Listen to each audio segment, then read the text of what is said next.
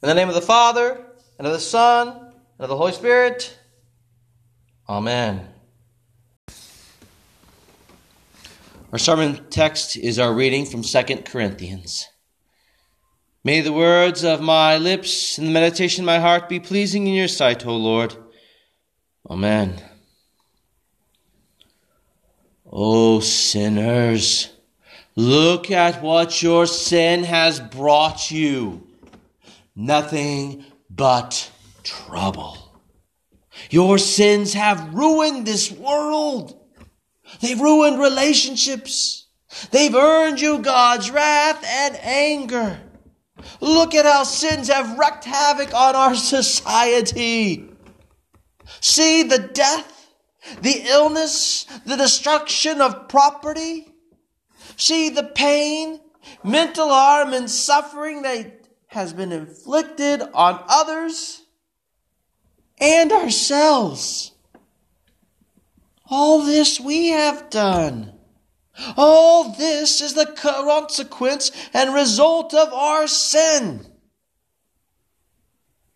But God's wrath doesn't end with all this being destroyed or gotten rid of. It doesn't end with death because sin has eternal consequences.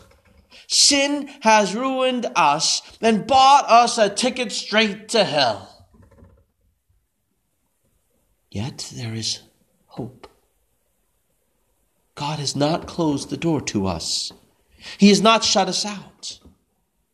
While a boss might tell an employee who angrily shouts and quits, or a father tell an adult child who was leaving after they had a fight, "Don't let the door hit you on the way out," God does not.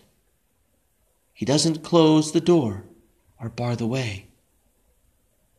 Now, to be clear, our sin does keep us from God.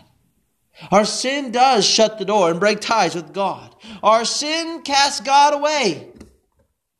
We cannot open the door or move closer to God ourselves, but God does the most wonderful thing for us. He opens the door himself. He invites us back. He stands ready for our return. This is why Paul says, now is the day of salvation. Now is the acceptable time. God stands ready to accept us. He stands ready to receive us in. And not only does he stand ready, he acts. He works to bring us in. He takes on sin itself. The perfect man, Jesus, who has no sin, becomes sin. The loving God, Jesus, bears the hardship, indignity, and suffering of not only being labeled a sinner, but actually wearing all the sins of humanity. He dies the death of sin and for sin. Sin is put to death in his death. Sin is overcome and destroyed by his dying sacrifice. His blood alone brings forgiveness. In exchange for your sin, Jesus gives you his righteousness. In exchange for your evil, Jesus pours out his goodness.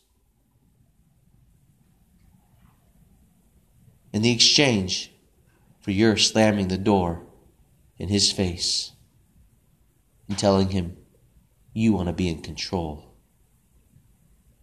he opens the door and invites you to come in. This great grace amazes. God is reconciling us to himself. God is doing all the work, and we simply receive his goodness and love. Unless you turn away from it. If you do, then you receive his grace in vain.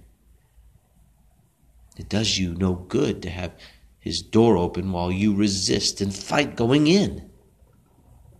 Or if you receive his grace but later abandon it to return to the world.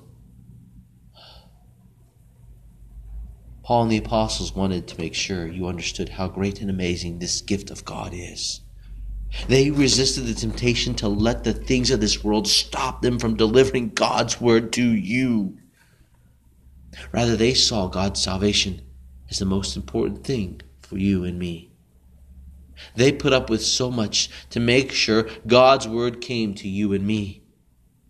And now it has.